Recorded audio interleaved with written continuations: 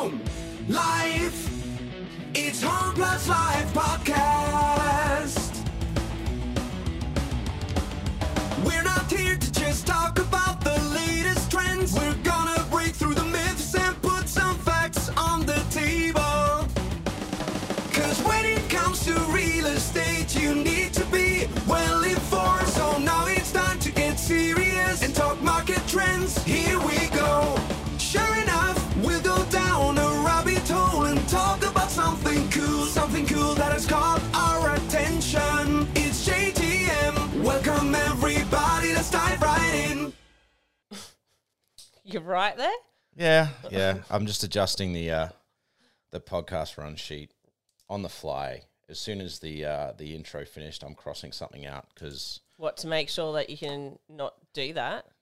Yeah, I don't know. Like this is an episode that we have wanted to do since we first started the podcast. We've tried to record it probably 3 times, and each time it hasn't played out the way I guess we would like, and it's such an important topic. So what we're going to be talking about today with Are You OK Day coming up is... Well, also the Black Dog Institute. And Black Dog Institute coming up as well, is obviously dealing with... Their walk. Their walk. Their month walk.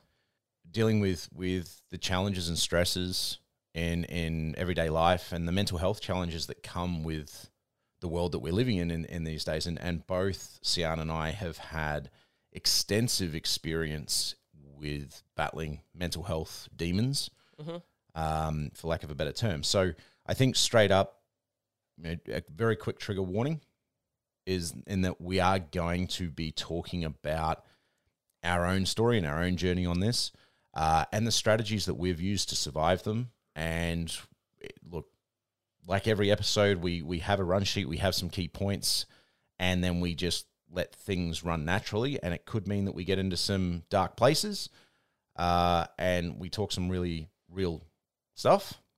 So just be aware, right? If you need to, tune out. But one thing I will promise you is we are going to talk about the strategies and the things that have genuinely helped us get to where we are now, where we've won our battles with mental health. And despite our lives probably being more stressful than at any other point, with more BS happening and challenges, we are coping with them incredibly well and are not seeing a relapse really into the days of those mental health struggles. I think it's because we've got strategies in place in order to do that. And that's it. So there's going to be a lot of value. There's going to be a lot to take out of this, but in order to ensure that the strategies and the importance and the context of them are provided, we kind of have to provide the context, I guess, of our own stories and our own struggles, which could be a bit challenging to listen to for some people. So just upfront, but we promise you that we're going to give you how we got to where we are and how things worked. But no sponsor ad. I don't think we should have a sponsor ad on this one. I think this is a topic. Let's... Yep. Okay, so I'm pretty sure that we've actually done one in regards to your own... No, we never published did it. It never felt right. We never really covered it in a way that we felt comfortable with. And Okay. we've tried to do it 3 times. This will be attempt number 4. So hopefully lucky number 4. Okay. All right. Right. So I'm just trying to think of how much I... How about I start? No, I'll start. You'll start? All right. So it is actually within my family, which is one thing. So what's within your family? depression. Yep. And so I had the first time that I had experienced depression was actually when my grandfather died when I was 16. That hit me to the point where I stopped doing stuff that I loved. And, you know, it was always, I covered it up by saying, I need to focus on school. Yeah. And it wasn't that. It was just I was genuinely depressed. You just didn't want to do anything. I just didn't want to do anything. And covered up my feelings by eating and self-loathing and all of the lovely things that actually goes with it. Yeah. And then I had gone to the other extreme of actually having an eating disorder, which again is something that I do struggle with myself even now. But because I am aware of it, I have strategies in place. Yeah. Then had a few years where everything was good. I had hold of everything, had my daughter, and I ended up having postnatal depression. And she was actually my second. Yeah. So there is a lot of support when there's a first-time parent where, because your world has completely changed. Yeah. Yeah. But I didn't have it with my son. I had it with my daughter. And that is when it was explained to me that actually it's not an uncommon thing to have it with, second, third, fourth, fifth child, because there's an extra pressure that is actually that you thought you had a grasp of, but it's still a big change. Well, the wisdom that we got given is 2 kids is 3 times the work. Yes. And I don't think you're ever really fully prepared for that multiplier to kick in. And, I had thoughts of just upping and leaving, like literally just walking out and never returning, disappearing, right? I had thoughts of literally the next time that this car stops, I'm getting out and I'm disappearing. Yeah. Right? And it wasn't that my daughter was crying or that my son was acting up. It was literally, it was a lovely day. We were going on a family trip to the museum in Brisbane. And I was just like, I can't do this. Yeah. I'm done. And then I have also had, being in a blended family, I have had my own struggles with other things that go with being in a blended family. I'm not going into that in this, but being a blended family has its challenges, because it's not just the people under your roof that can have an impact. No, that's right. There's a lot more fingers in the pie, as it were, and not everyone may be sharing the same values or the same goals or outcomes for. And then that there was family life. also COVID. There was a lot of, and I think that's such an important reason for why we're doing this episode. I was in Melbourne recently, and Melbourne's a different place. Yeah. Post-COVID, Melbourne is a massively different place. I've got a lot of friends in Melbourne who have talked about what their experience was through COVID. And there's a lot of things that I'm seeing out the other side of COVID all over the country that, with the experience I have, and we'll get into that in a minute, but with the experience I have, I'm going, that's a trauma reaction. That's a PTSD style reaction.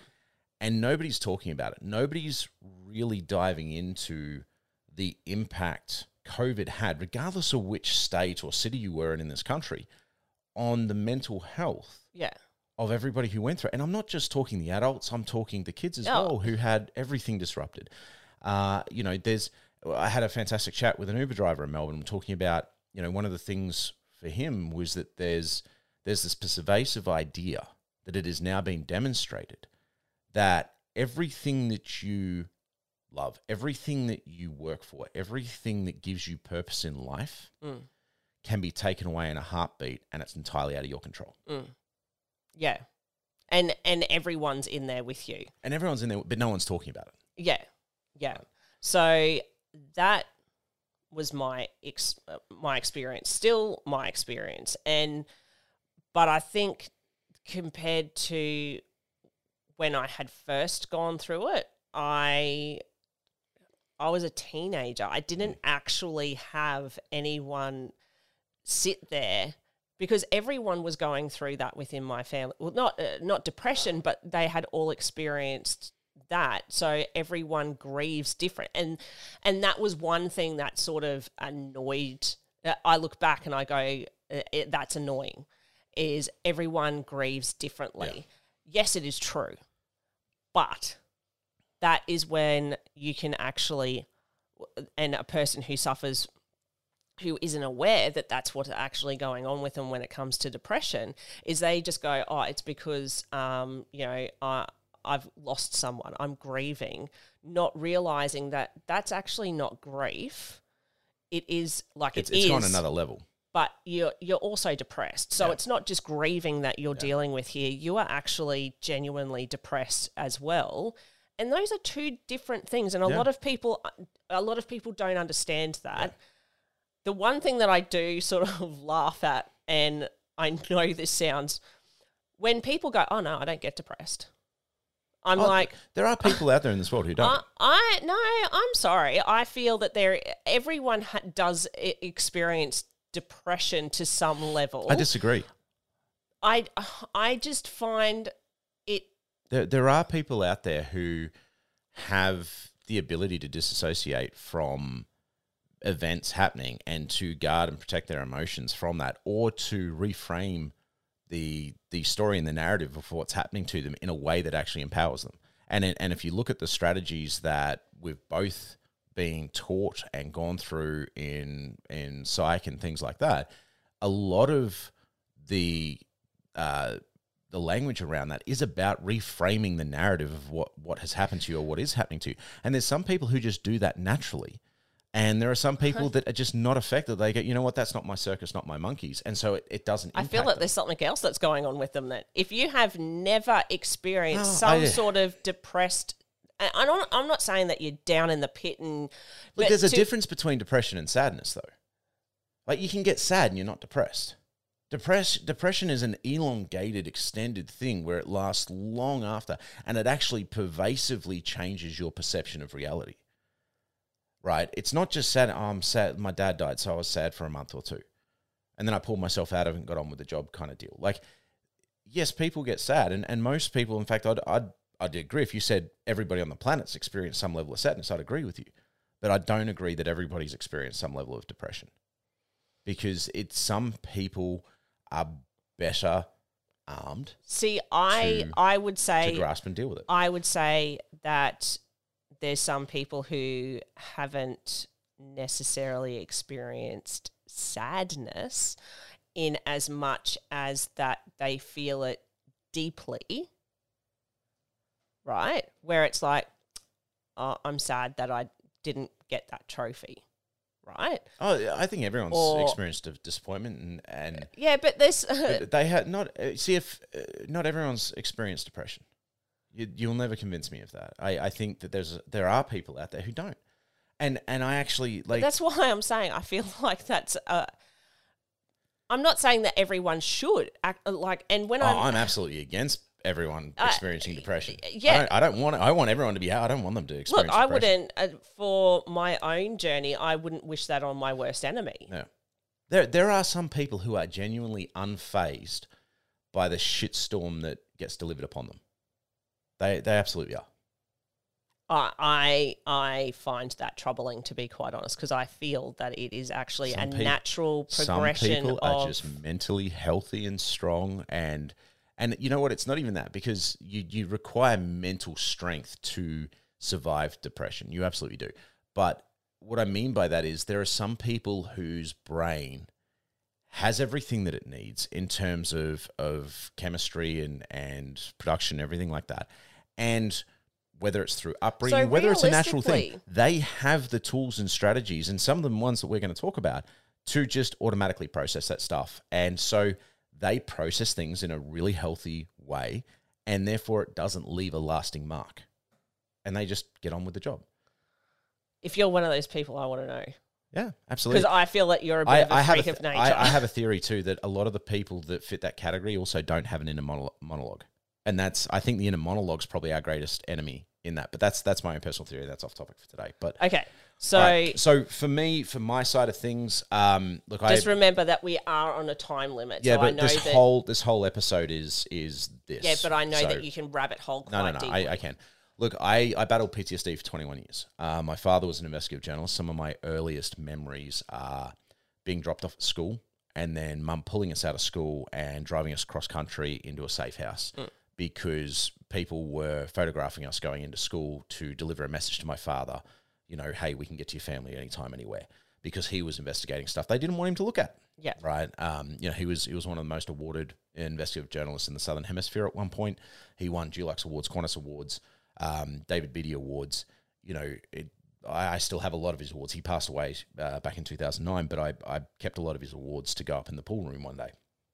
And he was then the journalist who was brought in Adelaide to investigate the collapse of the State Bank of South Australia. And what he found was there was $3.2 billion in missing funds in that collapse. And because the State Bank was underwritten, and keep in mind, when I say this, I'm explaining it as I understood it back then. And I was 11, 12 years old, right? So I don't have all of the details. I just have what my understanding of the situation was. So if I do get that wrong, don't come and sue me and go, you got that wrong or whatever. Just, you know, this was what my understanding of living and experiencing this was. But because the State Bank, or I believe the State Bank, was underwritten by the state government at the time, that $3.2 billion in missing funds was missing taxpayer money. The bank sued Dad to try and get him to reveal his source, and he flat out refused. Now, I can never point a finger and say these people did this or anything like that.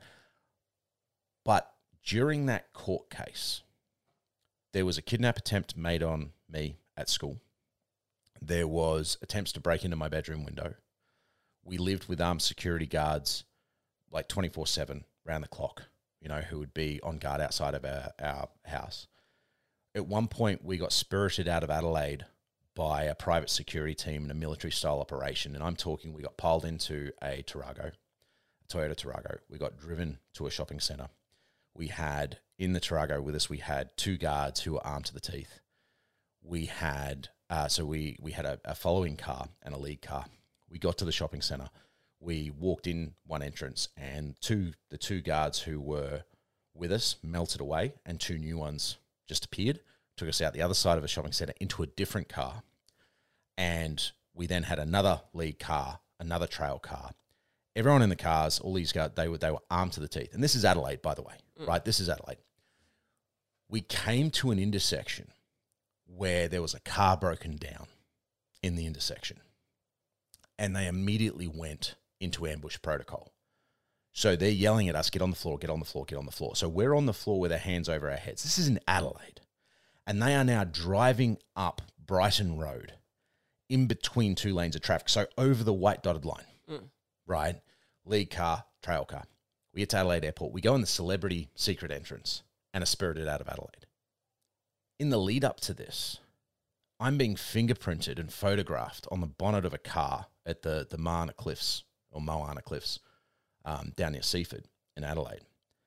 And I'm 11, 12 years old. And I know the reason that they are doing that is so that they have a method of identifying my body if it turns up in a ditch somewhere. And they've got a recent photograph to release to the press if I get disappeared. If you get disappeared. If I get disappeared, if I get kidnapped, whatever, like if I disappear. If you disappear. Right?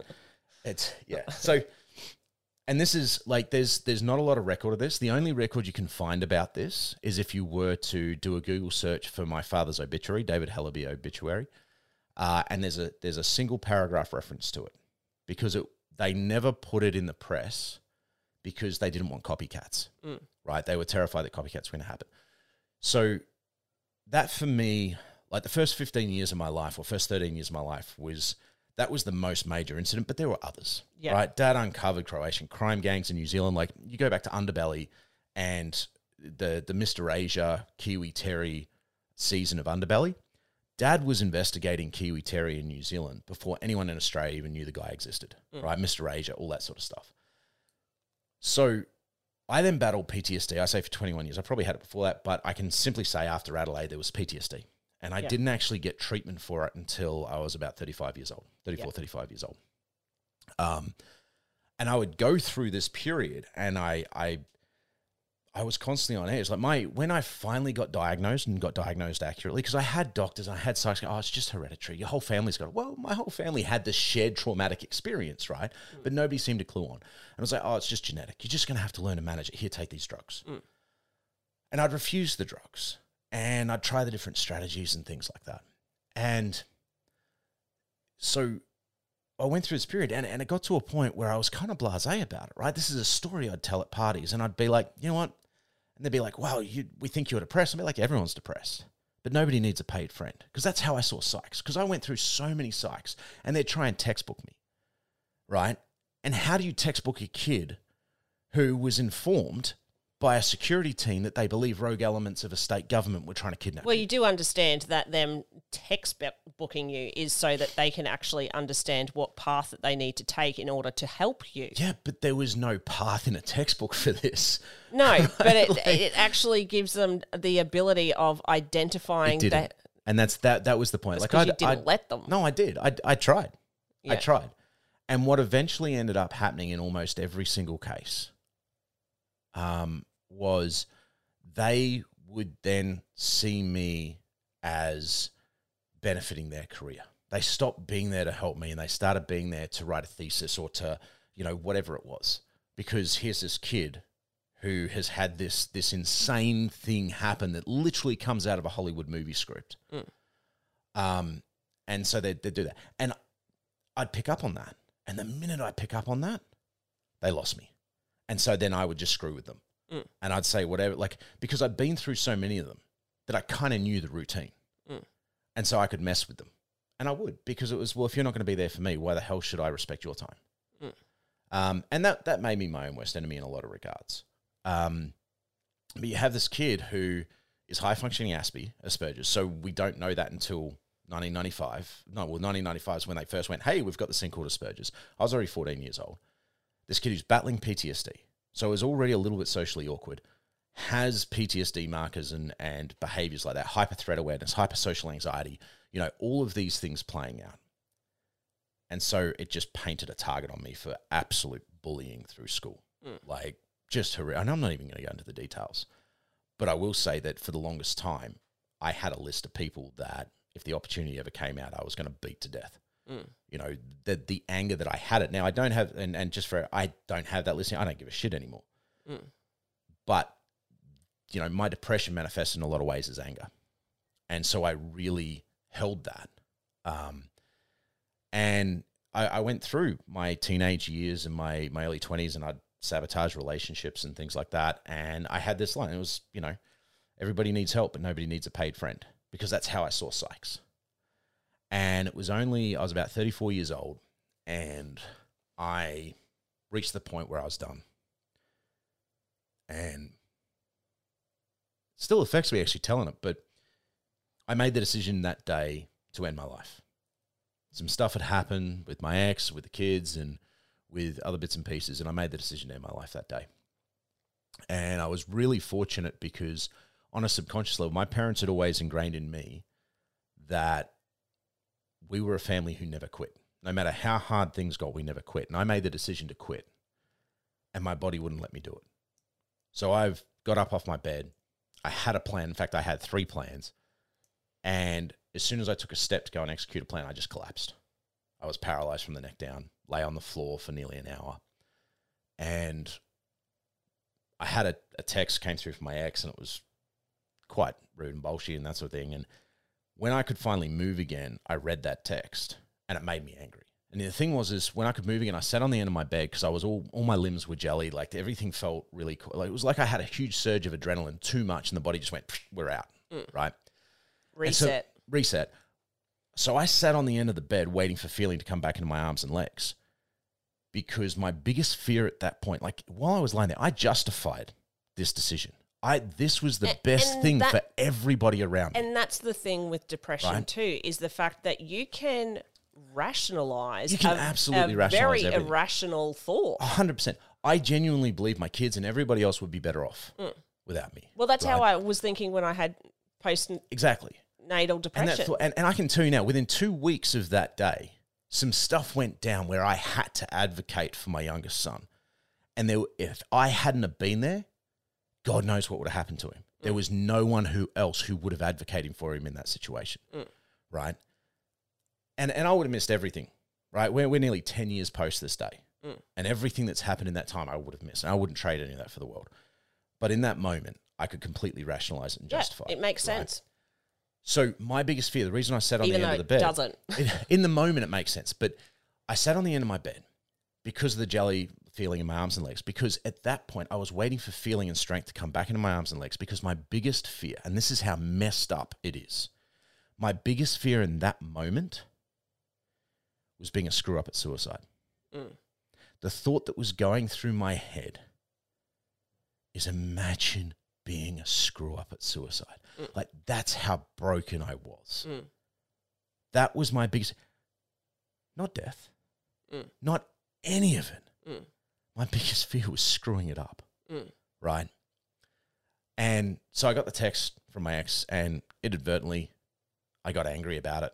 And it was, you know, Oliver's, like, left his hat at your place, go and find it and deliver it to school or something, and delivered in, you know, quite an aggressive manner. And I got angry at that. I got angry at the tone of it. And I marched through the house. I tore the house apart looking for this hat, right? And it wasn't there. I fired a text back, you know, kid would lose his head if it wasn't screwed on. Go check school, lost and found. And then I sat back down on the bed to wait for the feeling to come back into my arms and legs so I could go and carry out this plan. And I had this thought, and it was, hang on, if I can get so angry about something so pointless and so small, maybe I'm not done here yet. And I took the rest of the day off, and I literally lay in bed and just watched cartoons all day. And the next day I went to my GP, and I sat down with my GP and I said, you have to fix me or I'm dead. Yesterday I made the decision to end my life, and I had 3 separate plans, and this is what they were. This is not attention. This is not a drill. Understand. Fix me or I'm dead. And he said to me, he goes, well, there's this experimental treatment that seems to be having good work. And I interrupted him. I look back now, it was quite rude, but I interrupted and I said, even if 50% of the people who do it die, it's a better chance than what I've got by myself. I'll do it. Didn't even know what I don't care. Coin flip, whether I live or die, better chance than what I got by myself. I'll do it. And it turns out it was hypnotherapy. And it was amazing because I went through the diagnosis process, got properly diagnosed with PTSD and all of that sort of stuff, and went through hypnotherapy. And it allowed me to reset and to deal with the issues that haunted me for so long. And the explanation that I got given is, if you look at an antelope on a nature documentary, right?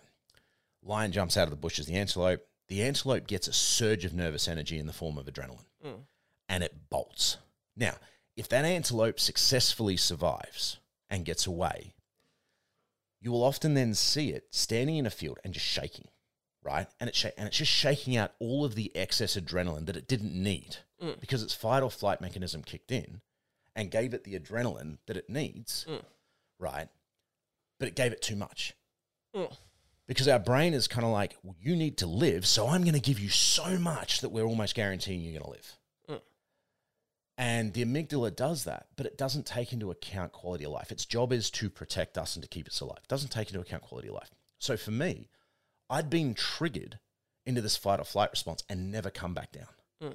I'd never shaken off the extra adrenaline, which meant the next time I got triggered, I went again, and then again, and then again. And I finally got to a point. And adrenaline is actually an addictive substance as well. Yeah, that's a whole other discussion. I've got theories on that too. But I had got triggered to this point. point. Which is naturally created by the body. And that's it. And I got to this point that I couldn't come back down.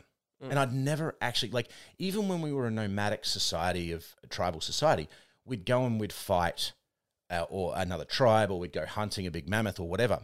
And when the hunters came back, often they would have to go to a special village to dance out the bad juju, right? Because they couldn't come back into the village because they would be a destructive force. They were still heightened, right?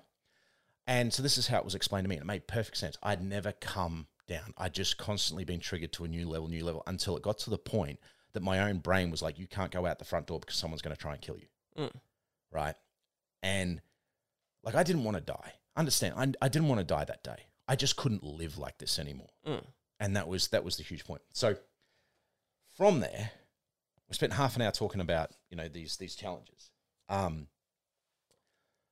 from there, we learned a hell of a lot of strategies that really helped. And I think, like, I survived 21 years battling PTSD. The psych who diagnosed me turned around and went, how the hell are you still alive? And I think, my answer to him at the time was flippant. I just turned around and said, I'm a stubborn bastard. But I think one of the things that allowed me to do that is very early on, I recognized that this wasn't me. One of the challenges and the battles with depression is that it makes you feel like it's you. You are your depression, and you are absolutely not. When you have and are battling depression, you are afflicted by an illness. You are afflicted by something. And that was something that I always, or from an early age, understood. I wasn't my depression.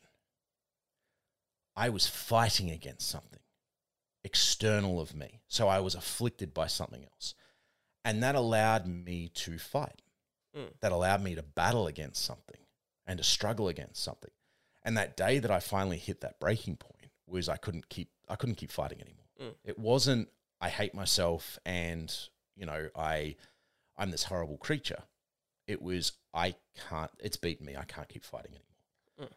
And I think that that's a really, really important thing to understand, is that you are not your mental health battle. You are not your depression. You are not your anxiety. You are not any of it. Yeah. It is you afflicted by something.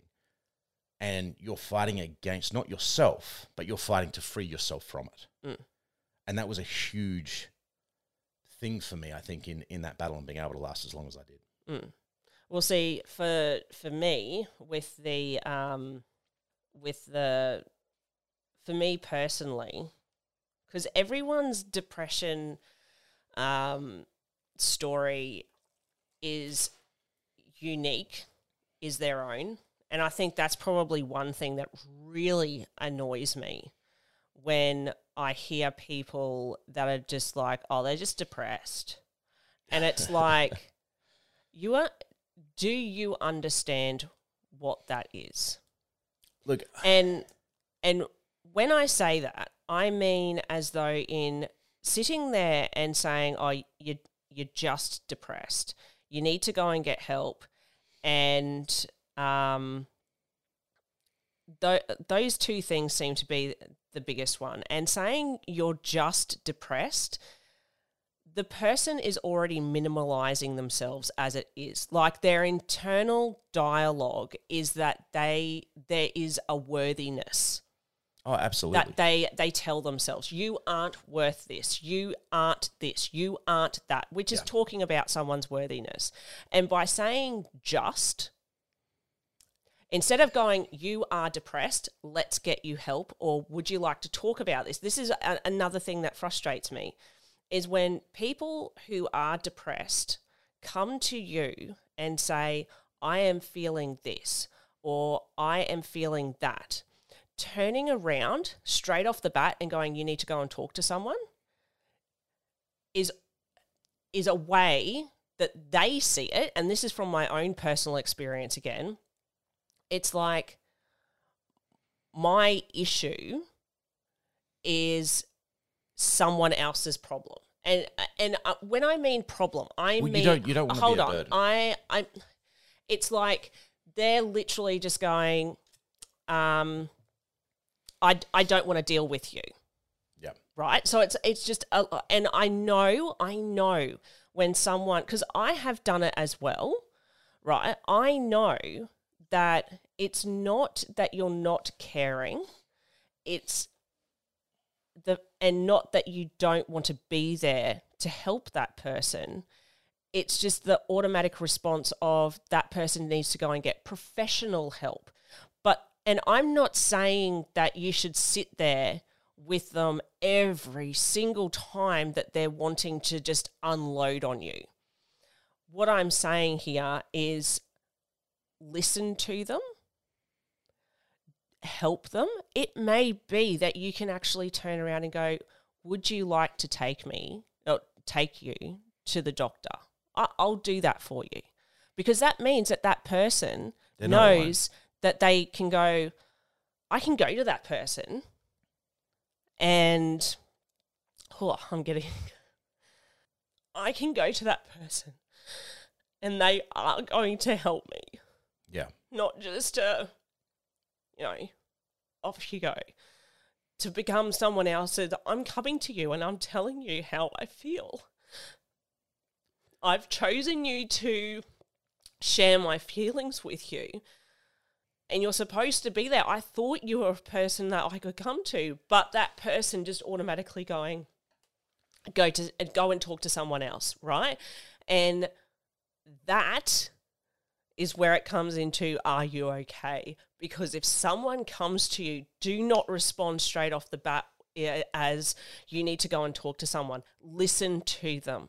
Understand why they are feeling like that.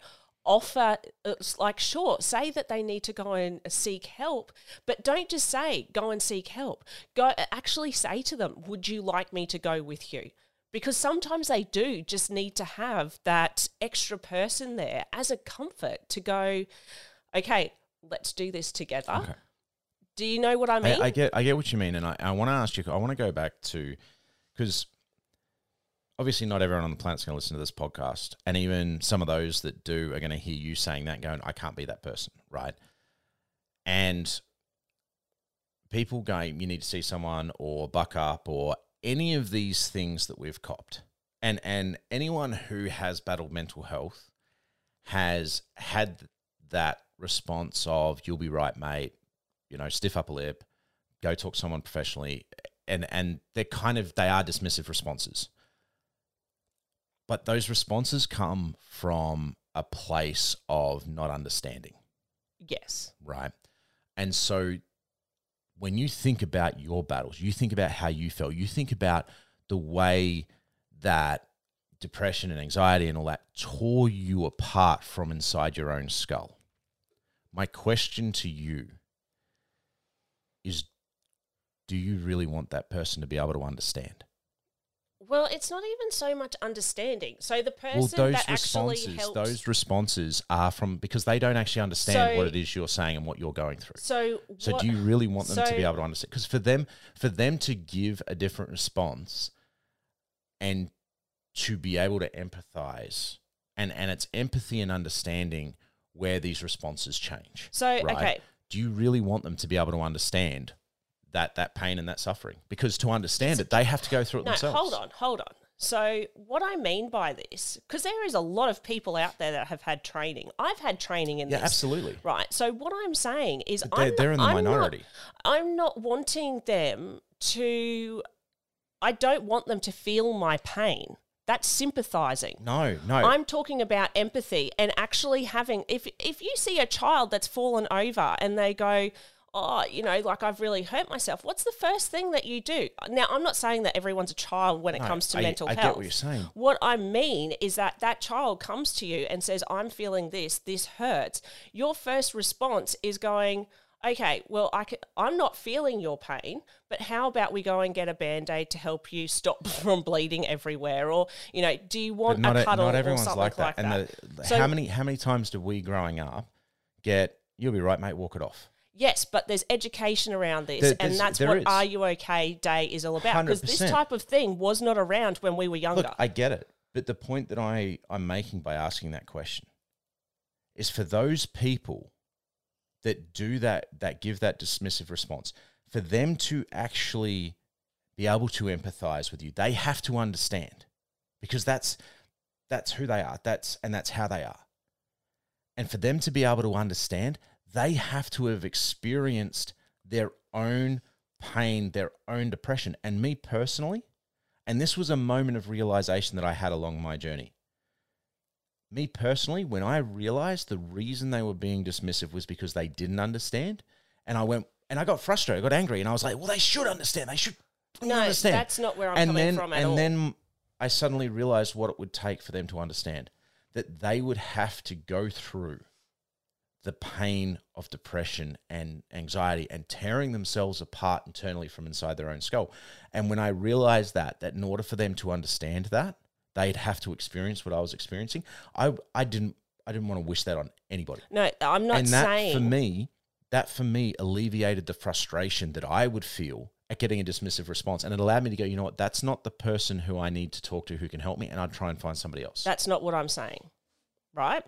Are you okay day, right, is literally you checking in on people, whether you understand how they are feeling, because you're never going to understand how someone else is feeling. You can only ever empathize with them unless you were there and you had that same experience. But even still, having that same experience, you can only ever empathize. You can still have pain. You can still, but the way that you deal with it is different. Hold on, before you go any further. What I am saying is this is about educating. That's what this whole episode is about, educating. And I am saying here, I'm not saying that you sit there and you feel everything. That's not what I'm saying here. And that's not what I'm saying you're saying. I'm saying here that when it comes to people, those people who don't understand, this is what this podcast is for.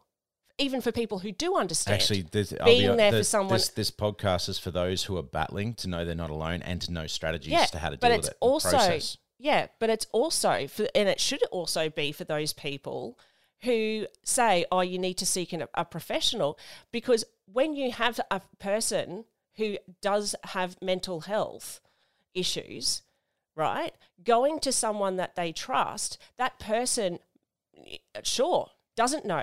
But that's what Are You OK Day is about, is actually not just about those people who have mental health. It's also about education there's a as well, to go, hold on, don't just say they need, if someone, the first step of mental health is actually acknowledging that you have a problem. Next step is going to someone and going, hey, are you like, this is how I'm feeling. Even, someone coming up to you and going, hey, I've just noticed these things. Are you okay? What can I do to help you? And if that means that person is then acknowledging and going, okay, so this isn't just an internal thing, someone else has actually noticed it as well. That person turning around and going, I don't know what I can do. That in itself is where you can turn around and go, okay, hey, do you want me to help you find a counsellor? Do you need a counsellor? What can I do to help you so that they know that they are not alone? Yep. It's not, the Are You OK Day is not just about acknowledging that you have a mental health issue and depression of that. It. It's actually other people recognising, are you okay? Okay, let's help. Like, I don't know what your pain is. If you want to share that with me, that's fine. I'm here, but also I can be a helping hand. Use me as a helping hand. Whether that means that I listen to your story and understand or try to comprehend as to why you're feeling like that, but also going, okay, whether you've been through that similar experience or you've never experienced it before, but you can identify that they're needing help. And so that you can go, all right, let me help you seek what you are needing.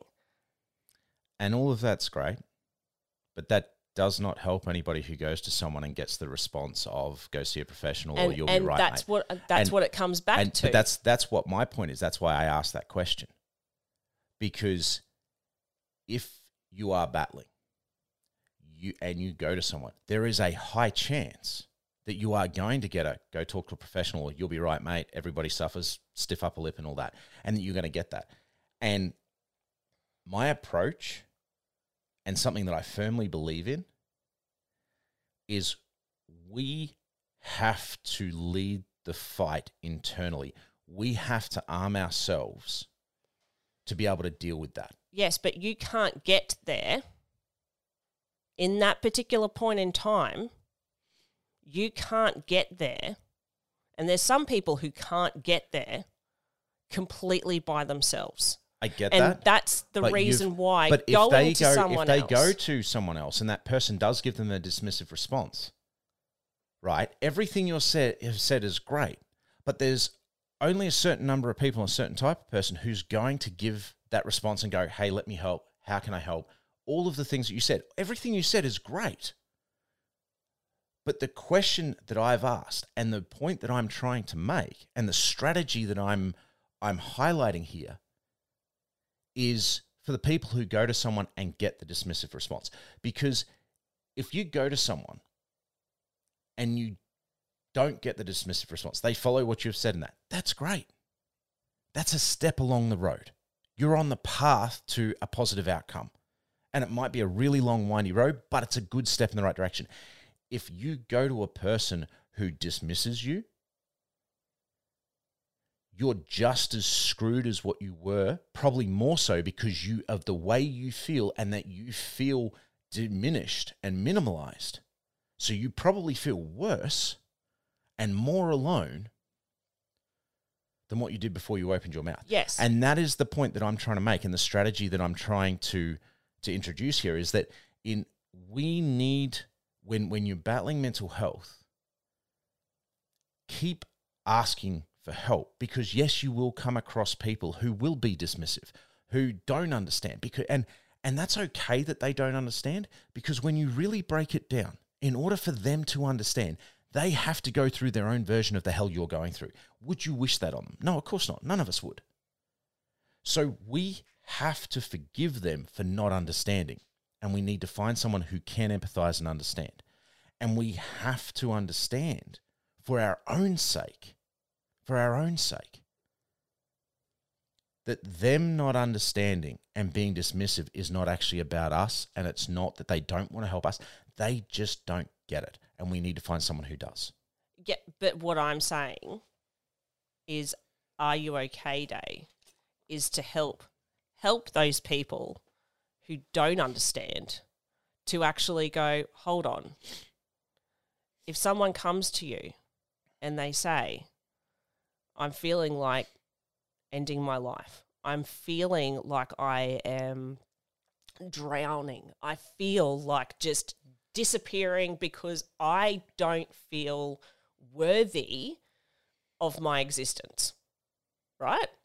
If you have people who say those types of things, not in those words, but where you can go, okay, that is a gist, that is, they are not aware that they are worth more, to turn around and go, you need to go and seek professional. They know that. A lot of people already know. It's validating what they are feeling, right? I didn't know that. I was absolutely adamantly against it. Yeah, but when you sit there and someone listens to your story and how you are feeling, and they say, have you got any help for this? Have you gone and spoken to a doctor? Have you gone and spoken to a counsellor? Because there is a difference between counsellors, as a psychologist, and psychiatric help. There's different helps there's there. Huge differences. There is help, and there is a big difference. And I think one of the key things that you just said there is they listen to your story, because one of the strongest and the best things we can do in those scenarios, like, and I say this to the kids all the time, right? And their friends are dealing with stuff, and I'll say to them, be willing to listen to the story, because it's amazing. We build stuff up in our heads and it gets on a hamster wheel and becomes bigger than what it actually is. It seems like this massive mountain of doom in our heads. And the minute we say it out loud, it brings perspective. And we realize that it's not actually as big as what we thought it was. And that helps. Like, just saying, it's one of the reasons, like, you see me in Livin gear regularly. Livin.org is raising awareness around this and mental health and helping in it. And I support it. Like, I compete in Livin t-shirts whenever I get the opportunity to, if I'm in strongman and things, because Livin's all over my Instagram in terms of the shirts when I'm lifting and recording stuff in the gym. And the reason for it is their motto is, it ain't weak to speak. And speaking about the issues is one of the strongest things you can do. Right? And one of the reasons for that is the minute you say it out loud, it brings perspective. And then, don't get me wrong, you might say it out loud and you realize that, yeah, it really is a big deal. You might say it out loud and go, you know what, that's a manifestation of another issue. And I've focused on that and made that bigger than what it needed to be because I haven't dealt with this other issue. There's all sorts of things that come into play. But, and by the way, support Livin, livin.org, get on it. Like, every hoodie, I think there's a stat going around, and every hoodie pays for like 25 or 30 conversations around mental health. So, and raising that awareness. So it's awesome. But I think that, you know, you're dealing with one part in this. You're talking about one part of the response from a type of person, someone who listens into this and goes, hey, that's a great response. And I agree with you. I agree with the points that you've made, that this is how you should respond, right? My experience was I never had someone turn around and I never follow, had right? the only. I got the dismissive responses. And so what my point is, what I'm trying to say is, when you get the dismissive responses, look at it this way. Because looking at it this way, for me at least, it allowed me to shoulder the burden of being dismissed. It allowed me to look at it and go, it's okay that they don't understand. I need to find someone who does, but it's okay that they don't understand. Well, when I was going because through, I wouldn't wish this on anybody. When I had my eating disorder, it wasn't until I actually had a friend who was also a health professional. Not he, technically speaking, he was a doctor, but that wasn't. It wasn't a GP kind of deal. He was a different a different doctor, and he actually said to me, I was walking out of the clinic, and he said to me, "You're looking a bit thin there."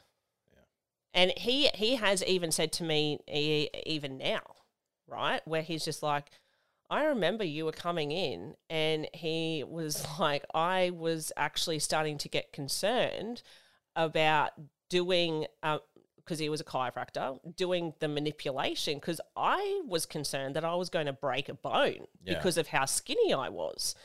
And so that you guys have an idea, I'm 5'11", and at that stage, I was 65 kilos. I was literally skin and bone, and in my head, I was still going, I'm not skinny enough. I am not this. I am not that. I should be working hard. I should be, and that was my whole focus. Was I was wanting to be for whatever reason, I still don't understand even now why I even think down that path, or I should be fitting this mold, where I can see people like Lizzo and, women of larger sizes, where they're like, this is me. And I look at them, I'm just like, oh my God, that is so awesome. But for my own internal dialogue, it's like, yeah, you shouldn't be that. No. And trust me, like, I am not saying that people who have that identity where they can go, this is me and this is who I am and I love me. That's probably the biggest thing. I love me. Yeah. As soon as you can actually stand in a mirror, look yourself in the eyes and go, I love me, and actually feel it in your heart and genuinely feel it in your heart consistently, because we are our own worst critic. Yeah. That being able to stand there and feel it, that's when you can go, okay, I'm ready to, I am where I need to be in my life. And I think it's interesting you touch on that, because you went one way in your battle with that where you wouldn't eat. And I went the opposite way. I was eating, but you would do things to ensure the nutrients didn't. No. I was eating around, because I was still living at home for the majority of it. I was ensuring that I was eating when my parents were home. Yeah. And then, like, through the day they were at work. I was studying. Yeah. And also looking for a job and, starting to go out more and everything like that. So through the day, I would not eat a lot. Yeah. So you were absolutely controlling calories. I was eating.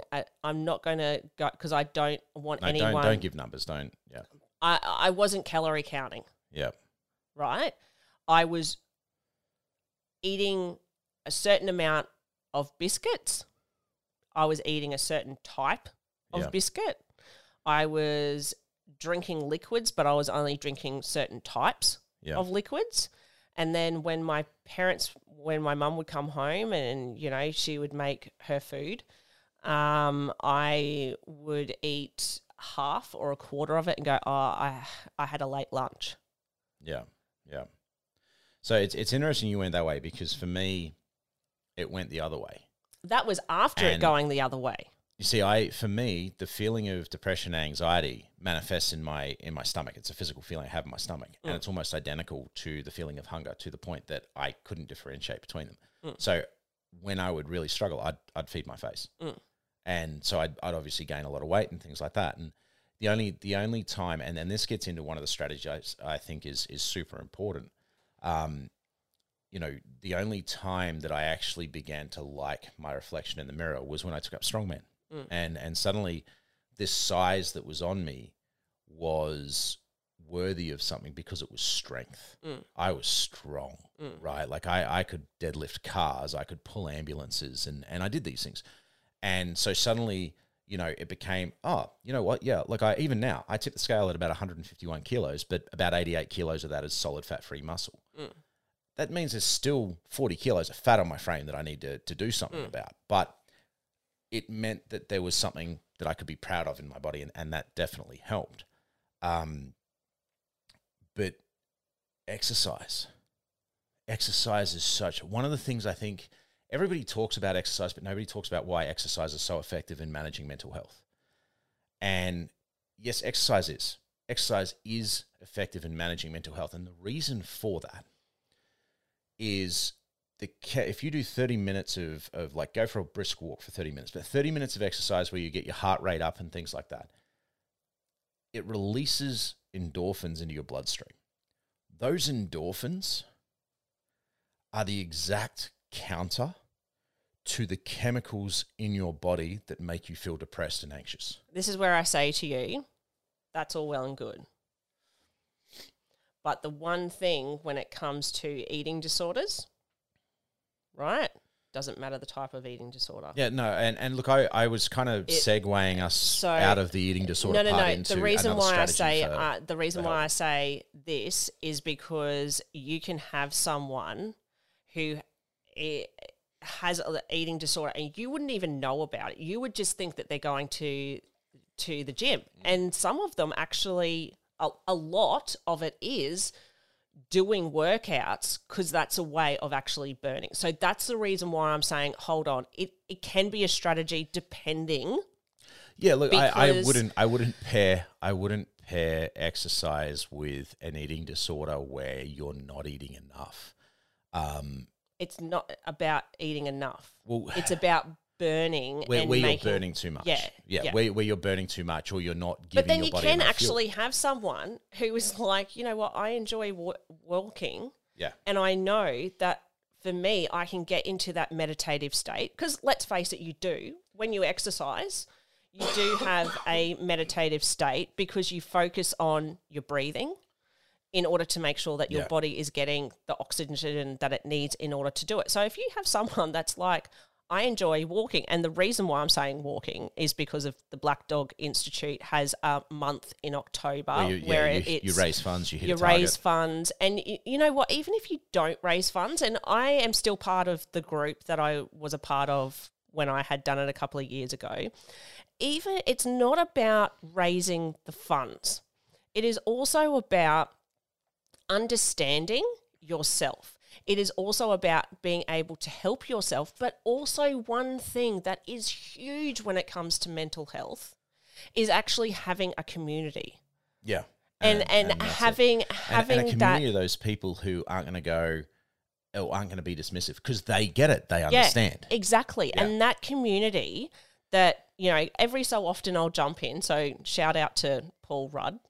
And that is literally his name. It's not the celebrity. It's Paul not Rudd. the celebrity. His name is legitimately Paul Rudd. And he like when I had started, I don't know if he had done it previously, but he was also there, and I had put up just funny little things where it was like, how about you have different activities where it's like when you go for your walk, get a picture of something where it makes you stop and actually be in that moment, where you forget about everything else, where it is literally like, there is a really pretty flower. And I have to and share it so that you're actually creating that community. Actually, do you know what? There had been a lot of people within that group that had actually said, do you know how many times I have had thoughts previously to doing this, and having this group here has actually helped me? That I can come on, because I don't feel that I have anyone else within my network that I can actually come to and say, hey, this is how I'm feeling, and actually be heard. And that's massively important. And look, you touched on something there that I want to get into as one of the key strategies, and I'm kind of annoyed we haven't brought it up. Like, we're an hour in and we need to kind of wrap things up, but this is such a powerful strategy, and it's one of the tools that I use to buy me more time in my battle and to keep me going. And I would wake up and I'd challenge myself to write down 3 things that I was grateful for that day. And by the end of the day, I had to write down those 3 things. And it had to be unique. I couldn't just go every day, I'm grateful for my kids, I'm grateful for food, I'm grateful for my car, whatever. It couldn't be the same thing every day. It had to be 3 new things, 3 unique things every single day. And I did this for a year. And at the time that I did this, they hadn't done studies into it, right? And they've since done studies into it, and it's incredible. It is one of the most powerful things you can do, because it's easy to do for the first 2.5, 3 weeks, right? Because you go through your family, you go through your favorite things, your favorite video games, all that. That gets you about 21 days worth of stuff, right? But then after that 21 days, it gets really, really hard. And you have to see, because you're now in the habit of doing it and you don't want to break the streak. So you have to start really looking for things to be grateful for. And I remember one day I was out letterbox dropping, this is back when I was a real estate agent, and I've put this flyer into the letterbox, and I've looked up, and just through the trees, there was a gap in the leaves, a perfect blue sky, sunshine shining through, and it lit up the back of this one particular leaf, and I could see all of these veins in the leaf, and the detail was so crisp and incredible, and the green was beautiful. And I went, wow, how lucky am I to be able to see this in such detail? And my brain immediately went, wait, save that. That's a gratitude for tomorrow. And so what the studies have shown since then, because this was 10 years ago for me, right? And what the studies have shown since then is that when you do, like, you wake up and you force yourself to find something to be grateful for, 3 things to be grateful for, and you do it for an extended period of time, it brute force rewires your brain to start looking for things to be grateful for and to be positive about, which has this overarching effect on your psyche that you suddenly start to develop more of a positive outlook. And that positive outlook then counters the perception that depression has tried to visit on you and modify your reality with, of that negative. And it also changes the chemistry within your brain and the way that it's wired. It actually changes the chemistry within the brain, which is incredible. And so it's a super, super powerful tool. But there's a point, like you kind of hinted at a point before when we were talking about the eating disorders, about, when I said exercise, and I thought you were going in a different place. And I wanted to revisit, because when you are in the pit, when you're struggling with depression, it's all well and good for people to come and say, hey, you should do exercise. It'll counter. You'll get the endorphins, make you feel good. Woo, yay. But there are days, and often many of them in a row, where someone could put $1 million worth of gold at the end of your driveway and you couldn't get out of bed. Yeah. You couldn't get to it. And it is fine and that's to have those days. That's okay. Like, it's totally fine. But one thing that helped me overcome that was somewhere along the way, I read a study, and it was a scientific study, like properly ratified, tested through scientific method, the whole works, on the journal called, I think it was PLOS One, PLOSONE. I think is the name of the journal. I might be wrong on that. But if you do a search for PLOS One and magnesium effects of with depression. Oh, yeah, right? magnesium's huge. Magnesium's huge. And so this study found in these double-blind tests, so one of the things, just real quick context, one of the things a doctor will do when you say, hey, I think I'm depressed, they'll go on a scale of 1 to 10, where do you feel you are today, right? And in terms of your depression, and you'll rate it between 1 and 10, right? 1 is low, I'm pretty okay. 10 is, hey, I'm suicidal, kind of stuff, right? And what they found is over an extended period of time, a certain level of magnesium dose, and I'm not going to give the number because it's always going to be different for everybody. Well, also, you should go and talk to your doctor about it. Yeah. But because they will give you a blood test and stuff to 100%. check. And it's a certain type of magnesium, because some magnesium the body just discards completely and doesn't use and can't metabolize. And there's a certain type. And so it's got to be this certain amount of this certain type. But if you take that daily, what they found in this study was that the self-reporting of where they were at and how depressed they were improved from an average of 6 out of 10 as in I'm well below par.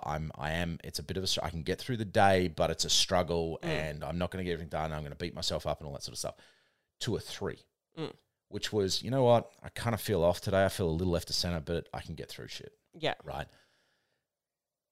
And so what I found when I read that study, I immediately started taking magnesium. It was smart for me to do anyway because muscle recovery and things like that. And I found that I had less days where I woke up where I couldn't get out of bed. And it was easier for me to go, come on, let's get up and go for a walk for 30 minutes or an hour or whatever. It was easier for me to break through that wall that the depression was putting there to try and stop you from doing the things that would help you. Because that's one thing that I always found so insidious about depression, right? It's not just an illness where you feel blah and you feel down and you feel low and you feel sad and anxious and all that sort of stuff. It's also an illness that actively works through the brain chemistry to prevent you from doing the things that would help you counter it. And break away. Like it actively works to make you, to try and stop you from exercising through manipulation of your mental status quo. So even though you know, as an intelligent human being, that if you go and do 30 minutes of brisk walking, the endorphins are going to counter the depression. But it actively works to prevent, like it's so insidious. And so by taking that magnesium, I found within a few weeks, the hold the depression had on me and its ability to prevent me from doing the things that I knew were good for me was weakened, and I could more often than not break through. Now, this wasn't a cure. Please understand, it wasn't a cure. It didn't magically go away. I had to deal with the underlying issues that were really the root cause of my PTSD and depression and everything like that. I went through a lot of psych to do that, went through hypnotherapy to do that.